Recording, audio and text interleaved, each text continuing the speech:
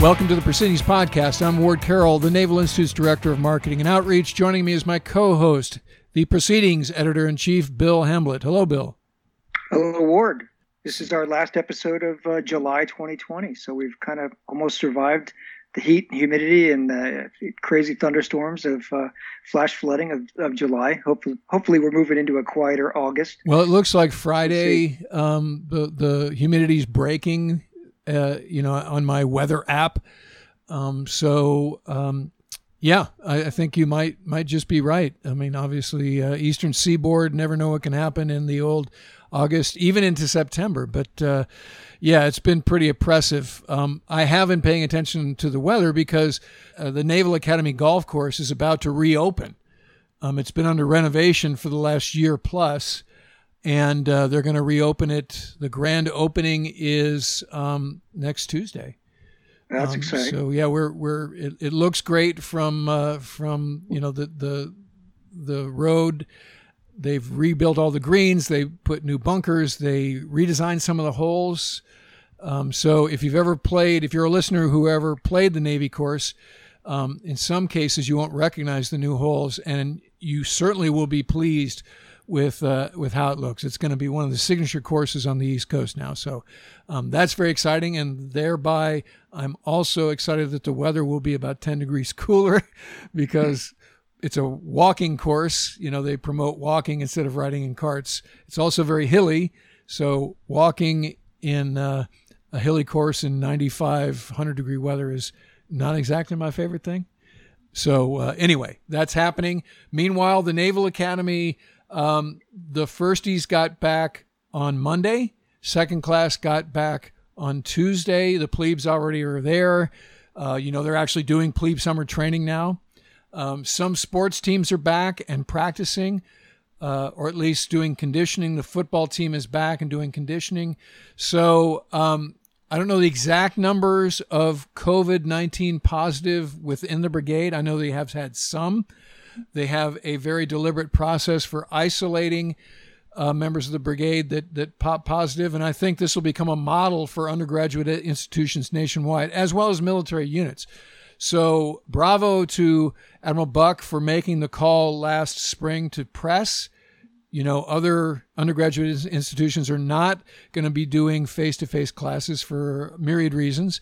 But the Naval Academy, Admiral Buck made the ruling late last spring that, hey, I can't do the mission if everybody's remote, so I need the brigade back. Now, the only question is the sophomores, because they need to dedicate one wing of Bancroft Hall to those who are COVID positive, the sophomores may or may not be coming back. Right now, there's no plan to bring them back, and it'll be predicated on how many COVID cases keep popping up once they actually have a bubble established. So stay tuned for more on that. Yeah, that's going to certainly be hard for the sports teams, right? You get your rising youngsters or your rising sophomores not able to come back. How do they practice whatever their sport is back home? Yeah, that's a good point. Well, I was talking to one of the golf coaches. They have a lot of their power is in their sophomores. And so this guy was very concerned, not the head coach, but one of the assistant coaches, that those guys might not return. So yes, but the good news is, moving forward, trying to figure it out, adjusting to the COVID-19 environment. And, what are you going to do? I think this is as good as it's going to get in the interim. Yeah. Yeah. It's semper gumby. Everybody's adjusting.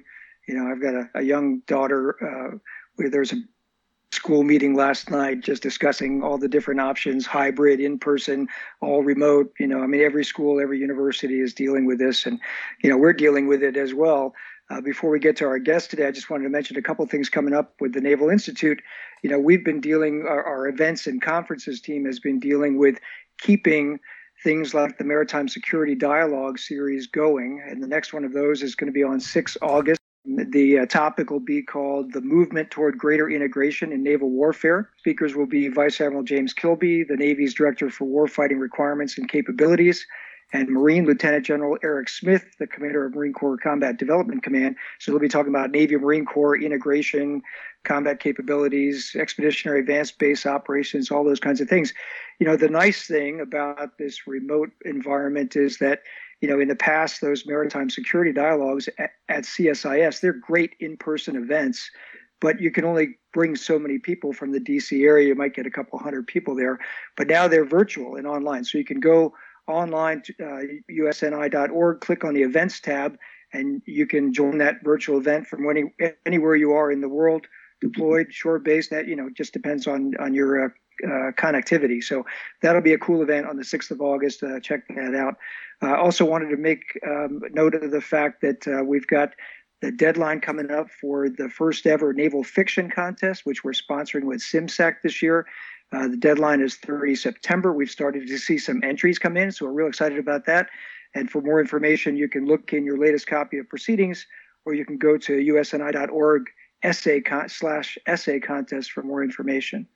So, and maybe people saw this, but Top Gun Maverick has been slid to next summer, right? July now. It was moved from this July to December, and in turn from December to next July. Paramount Studios is very much bullish on having their blockbusters in the theater and not following the Greyhound model.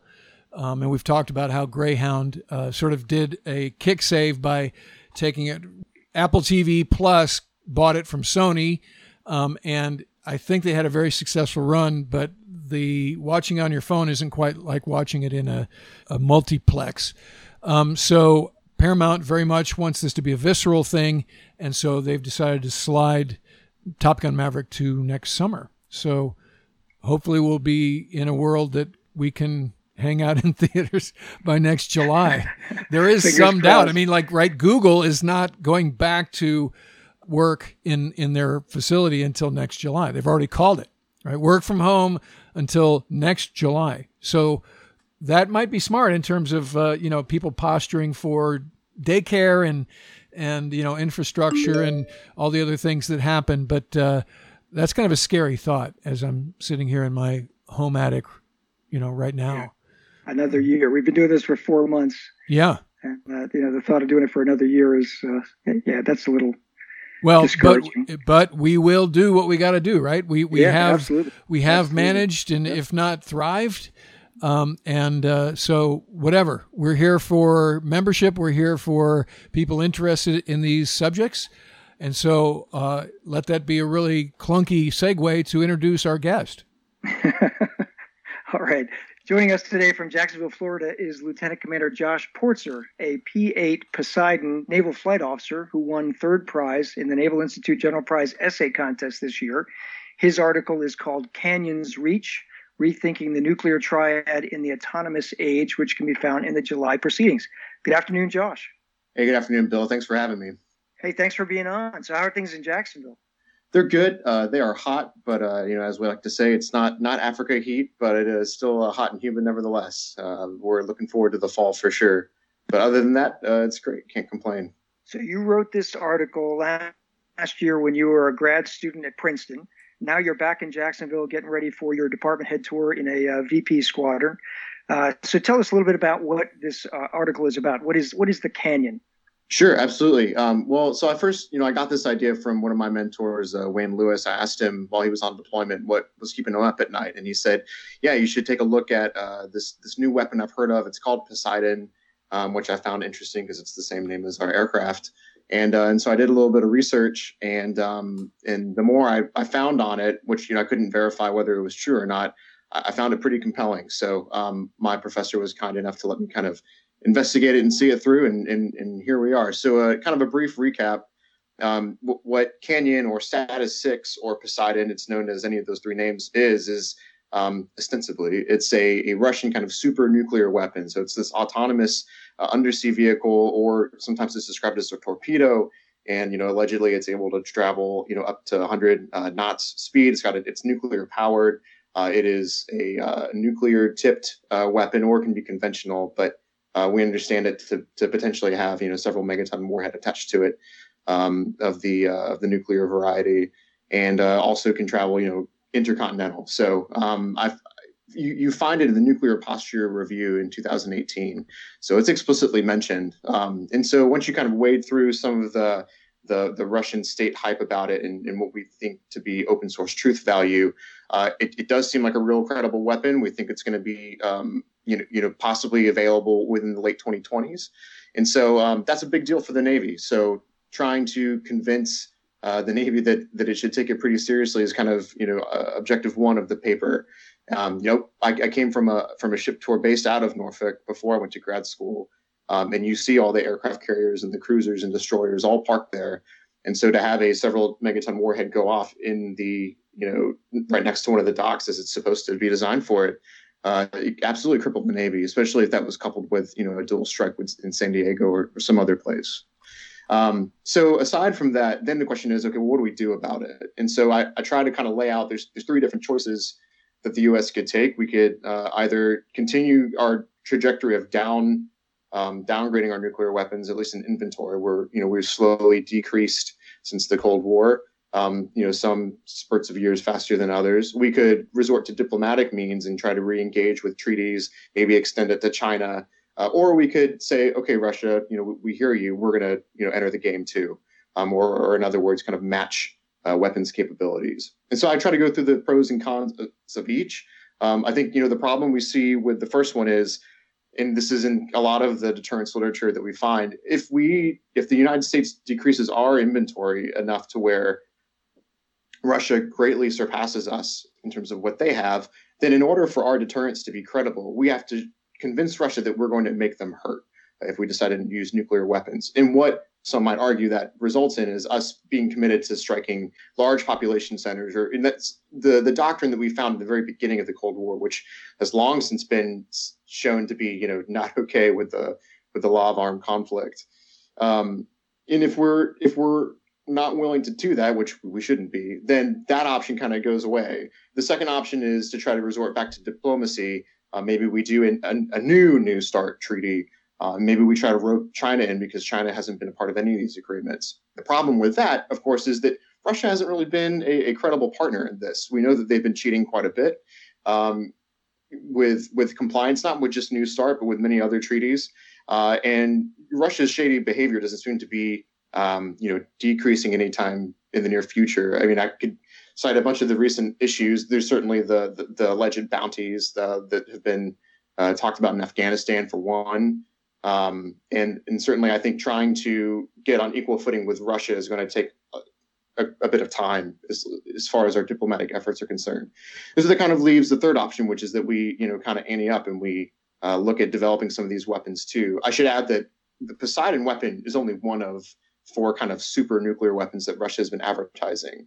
And so the real question is, do we want to match that capability? Do we think that that's a worthwhile investment?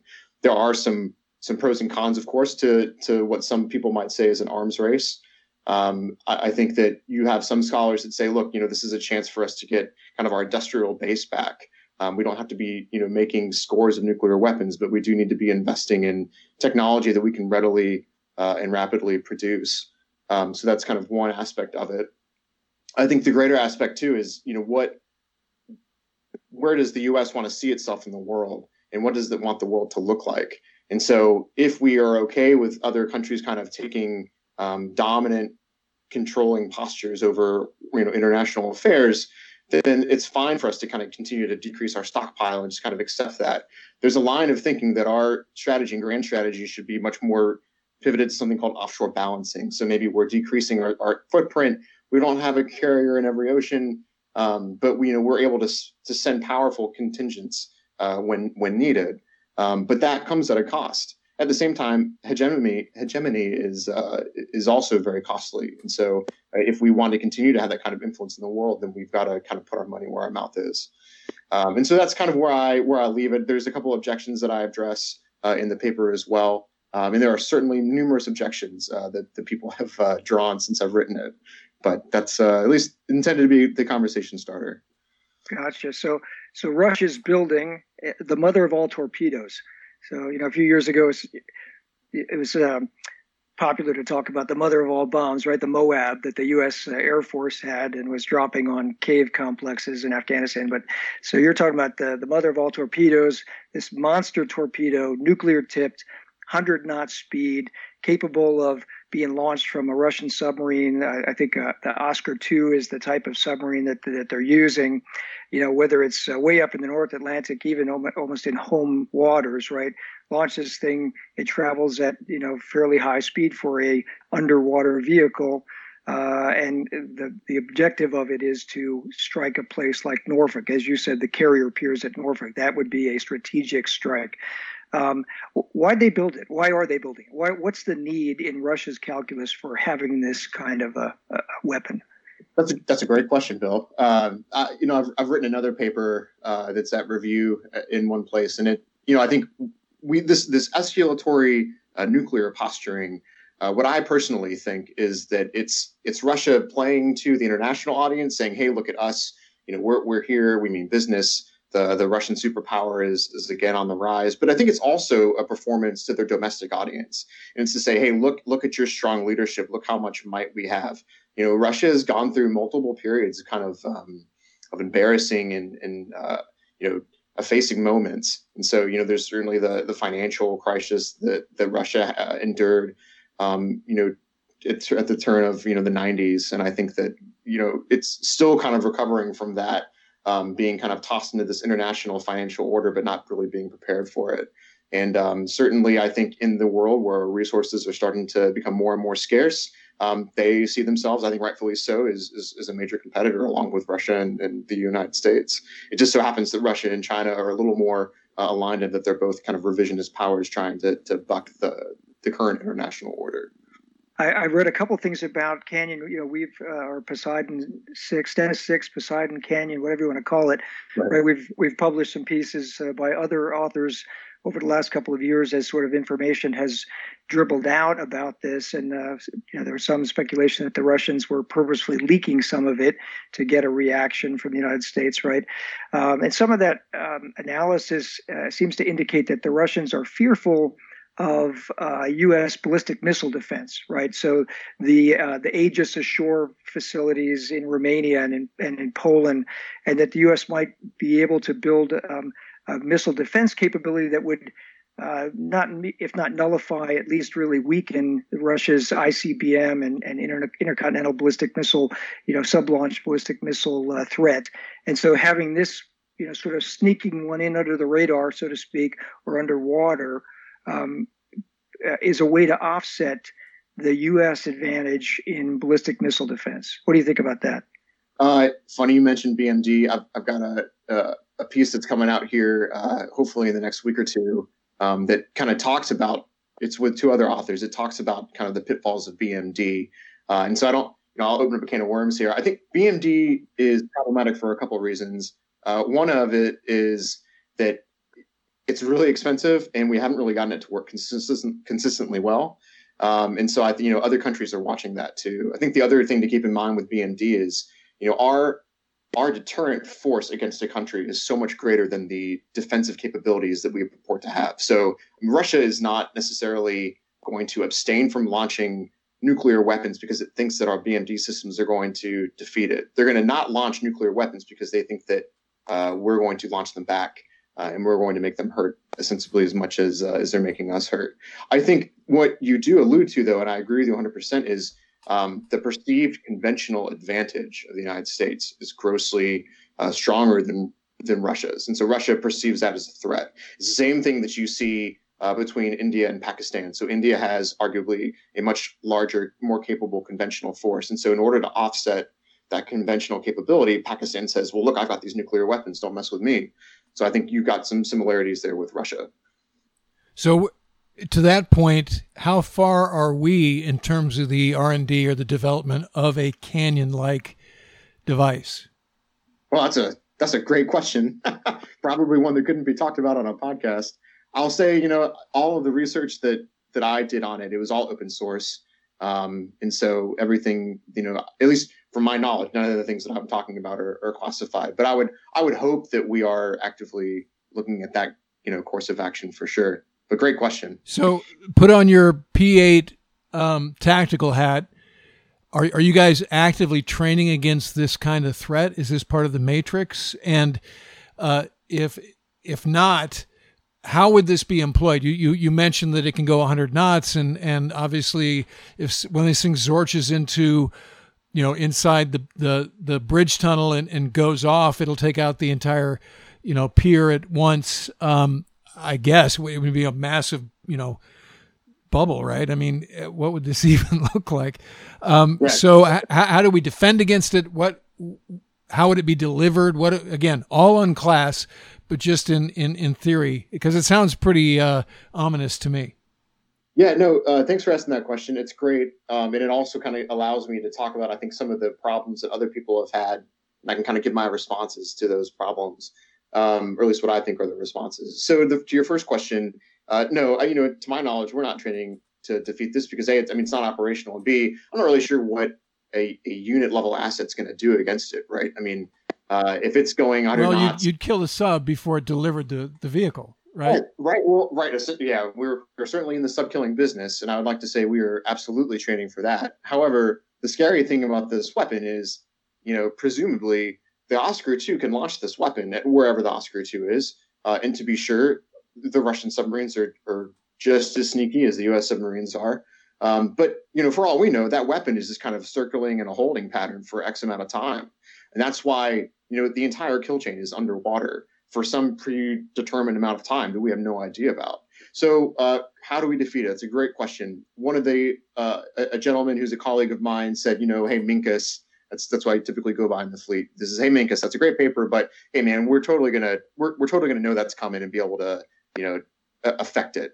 To which I would say, well, maybe. The problem is, just like we have war modes of things, I'm assuming that Russia's not going to be using a 100-knot target just for training off the coast of the eastern shore of the United States. And so it's like, what does that even look like? And just because it can go 100 knots doesn't mean that it's going 100 knots all the time, right? If I'm Russia, I'm going to have it go 100 knots when I really need it to.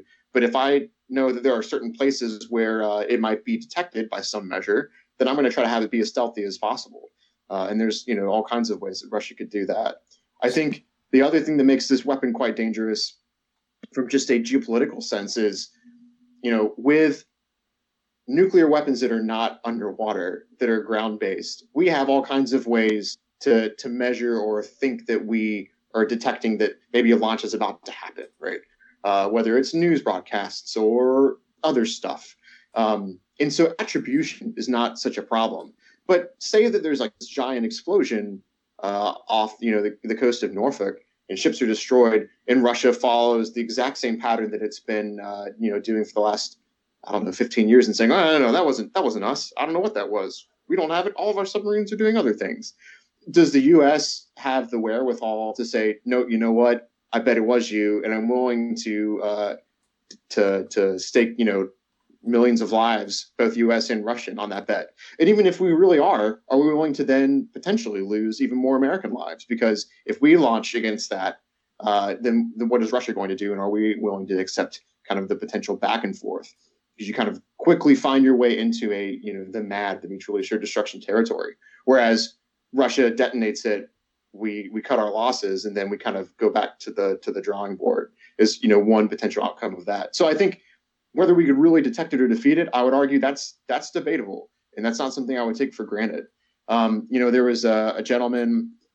I've never been quoted in a policy paper. Mark Schneider recently wrote a piece and basically said, "Hey, that's not how Russia is going to do their first strike. That would be foolish." And again, I would argue respectfully, is it though? Because if you were able to do something and then deny it, and the U.S. doesn't have 100% certainty, then I think that gives them a certain strategic edge if they're willing to go kinetic to some respect. Another issue that we get is, hey, there's really no need to use or expand our weaponry, because even if the weapon goes off in Norfolk and detonates and thousands of lives are lost and we lose our carriers, we can still respond if we wanted to with our traditional Triad. To that, though, I would say there's a difference, though, because Russia, this weapon, along with these other weapons, there is a certain kind of perceived imperviousness to them. And so we talk about in strategy, we talk about escalation dominance or Schelling points. So you have like conventional level of warfare, then you have a strategic level of warfare, and you can escalate from conventional to strategic.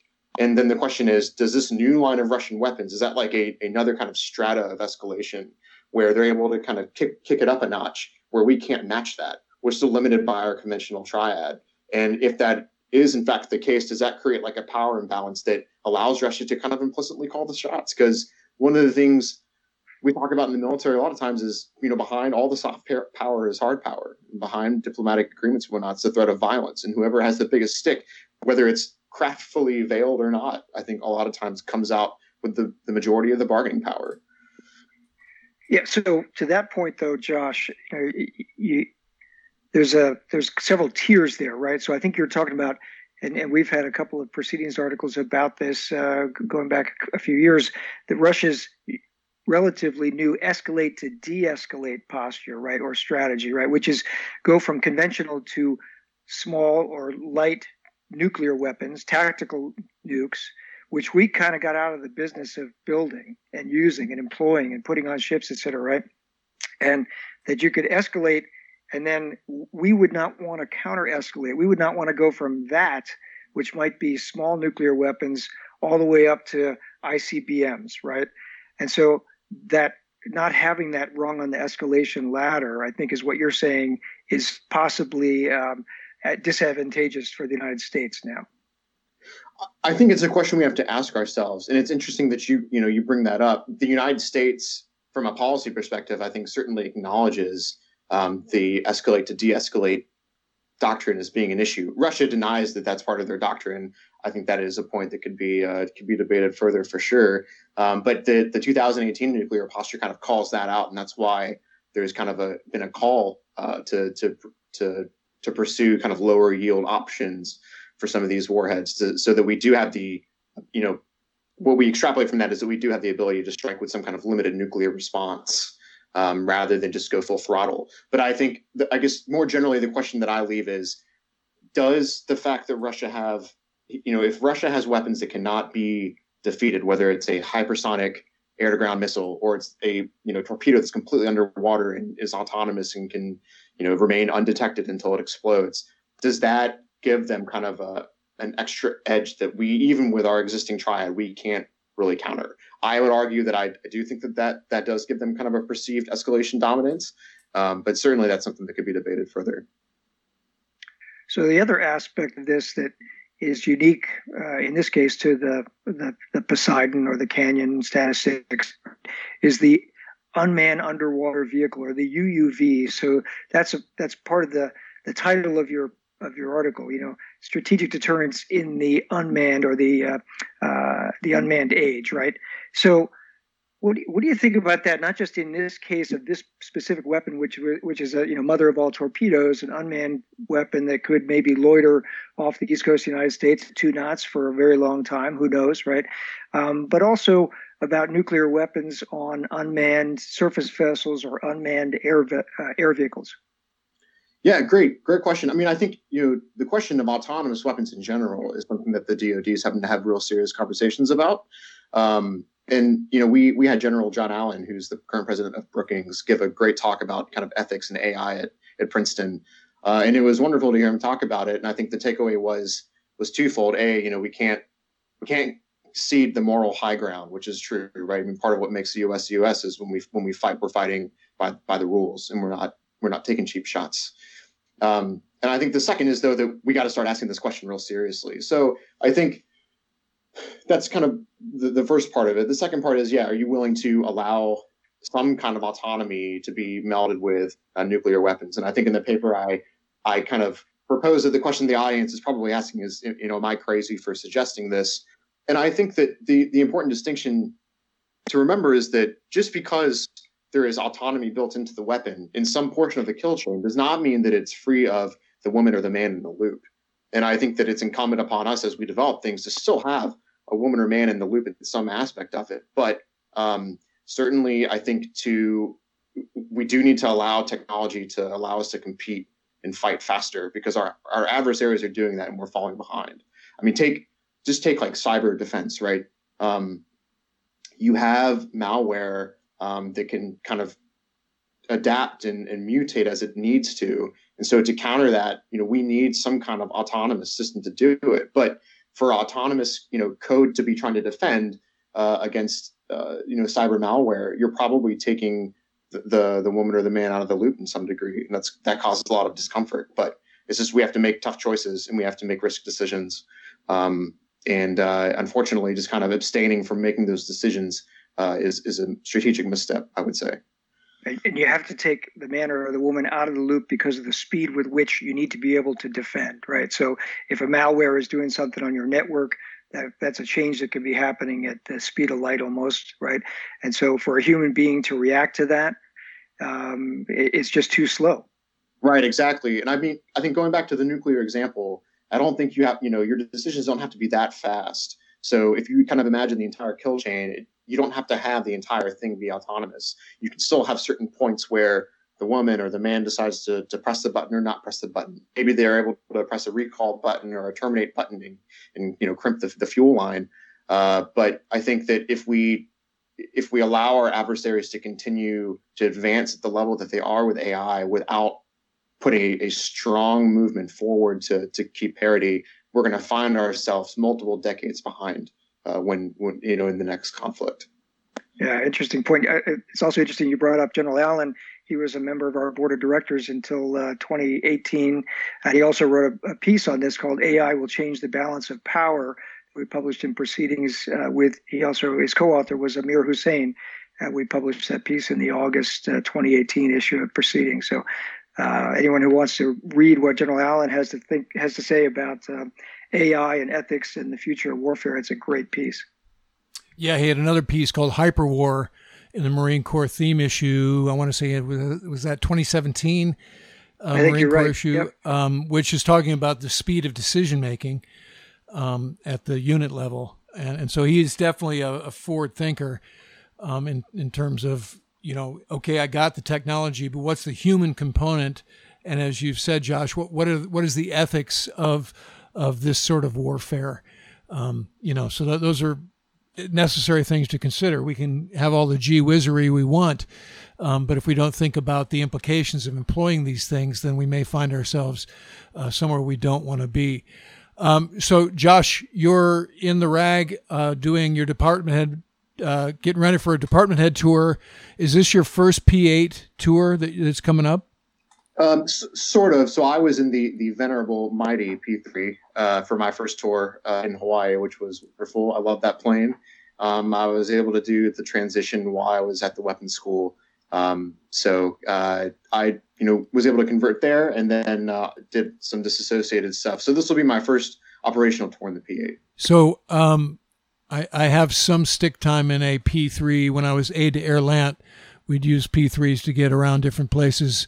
And I also thought it was kind of cool that everybody prides themselves on the chili that they have in the back, right? And so as a TAC air guy, that's sort of an unusual thing to pride yourself about when you're in the airplane. But how are you liking the difference between the two airplanes? What would you say to the layman, to our listeners who might be curious about what are the capabilities of the P8, human factors, all the other things vis-a-vis the P3? The immediate two things that come to mind is the P3 once upon a time was able to carry nuclear depth charges, which was known as the Lulu, but the P8 has a flushable loo, so it's got a running water toilet, which is quite nice. In fact, the P3 was great. Its ability to be slow was great, and it was a phenomenal platform. I think what the P8 brings, aside from like kind of the speed and the extra reach, is just because all of the software was and hardware were kind of done in one go with some iterative upgrades along the way. Things just kind of work better, and you don't have to fight the system. You're not having to use 3 or 4 kind of desktop interfaces to use your system. You can use one and it works. And that takes a lot of the exhaustion out, from the crew, because if you're trying to fight the plane as much as you're trying to fight the mission, then you're fighting 2 battles. So there's that. And I think that just from the overall noise level, vibration level, you're able to kind of come back from a flight and just you're not as wiped as you would have been from the P3. And certainly, I think the P8 brings the aerial refueling capability to it, which just gives some real phenomenal possibilities as far as what the P8 can do on station, both in time and again where it can reach out and touch stuff. So quite often a P3 mission profile was 10 or 12 hours, right? Are you guys regularly practicing that sort of profile in the P8, or is it? I mean, you mentioned the refueling capability, so obviously you can go real long if you have to, but generally speaking, shorter flights. Yeah, I wish I knew the answer to that off the top of my head, but unfortunately I don't, just because I haven't had those flights yet in the P8. I could take a swing, I guess. You certainly can get to where you'd be going in the P3 in a much shorter time, so that's at least faster. And I think that if the aerial refueling is being flexed, then we're looking at potentially multiple crews being on the plane. But other than that, I'd have to point you to a real professional to answer that question. Got it. And is there room for multiple crews on the plane for a crew swap in the middle of a flight? Sure. Because P3 didn't really have that, right? I would argue there are creative ways to fit people in a P3, and certainly likes to go. No, there's certainly room in the P8. So where do P8s deploy these days? Back in the day, the P3 would go to Keflavik, Bermuda, or SIG if you're an East Coast kind of guy. So I think you're finding that the places that we're going more or less are still the same. You still got Keflavik and Sigonella. We've got a homeland defense debt that goes to Hawaii now because all of the squadrons have left Marine Corps Air Station Kaneohe. And so, that's a bit of a change. And of course, now, as far as the home bases go, you've got Jacksonville and Whidbey, and that's it. But it's pretty much, as far as location and what they're doing, there's not too much difference, I would say, big picture, other than the plane just, can do more things. Yeah. Overseas, going to Misawa in Japan, and where in the Middle East? Bahrain? Yeah, the same places for sure that the P3 was. I was very privileged. I got to do 2 Mediterranean deployments from Hawaii. And then when I was getting qualified on Truman, we did another deployment to the Med. So I've done 3 Med deployments, but that is it. But it has allowed me to interface with the Ruskies in some shape or fashion along the way, which has been great. So as a TAC Air guy, I have great pride that I've had beers at both the Brass Nut and the Flytrap. That is excellent. And you'll know that, in fact, those have all kind of been combined and been put into Sigonella. I've spent quite a bit of time in that, what we now make kind of the O Club. Oh, there's only one thing now? They combined the Flytrap and the Brass Nut into one thing? Well, for a while, Keflavik wasn't being utilized. So when I was building P3s, from what I remember, VP9, I think, was the first one to really open it back up. And it's this beautiful hangar and facilities because it wasn't really utilized after it was kind of built and temporarily, kind of shut down. So VP4 came out and relieved them in Keflavik. And that's actually where our crew started our deployment, which was incredible. It was like walking back into the Cold War. Yeah. So for the audience that might not understand what we're talking about, because the P3 guys, the ASW aircraft guys, were land-based, they would have an O Club, a bar to relax at. And so when we would divert an airplane for maintenance reasons or whatever, we'd make it a point to go to these facilities and always had a great time. And as we said, the one in Sigonella was the Flytrap, and the one in Kef, which is not a TAC Air destination unless you're doing Iceland, UK GAP stuff. And then a divert is probably a very desirable thing if you can't get aboard because of the sea conditions. But I happened to go to Kef when I was A-Air Land. It's good to know that the culture is alive and well. Sure is. Our guest today has been Lieutenant Commander Josh Portzer, P-8 Poseidon Naval Flight Officer who won 3rd prize in the Naval Institute General Prize Essay Contest. His article is called Kanyon's Reach, Rethinking the Nuclear Triad in the Autonomous Age. Josh, thanks for being on the show, and thanks for writing for Proceedings. Thanks for having us. Well, we'll catch you again next week, and remember, victory begins at the Naval Institute.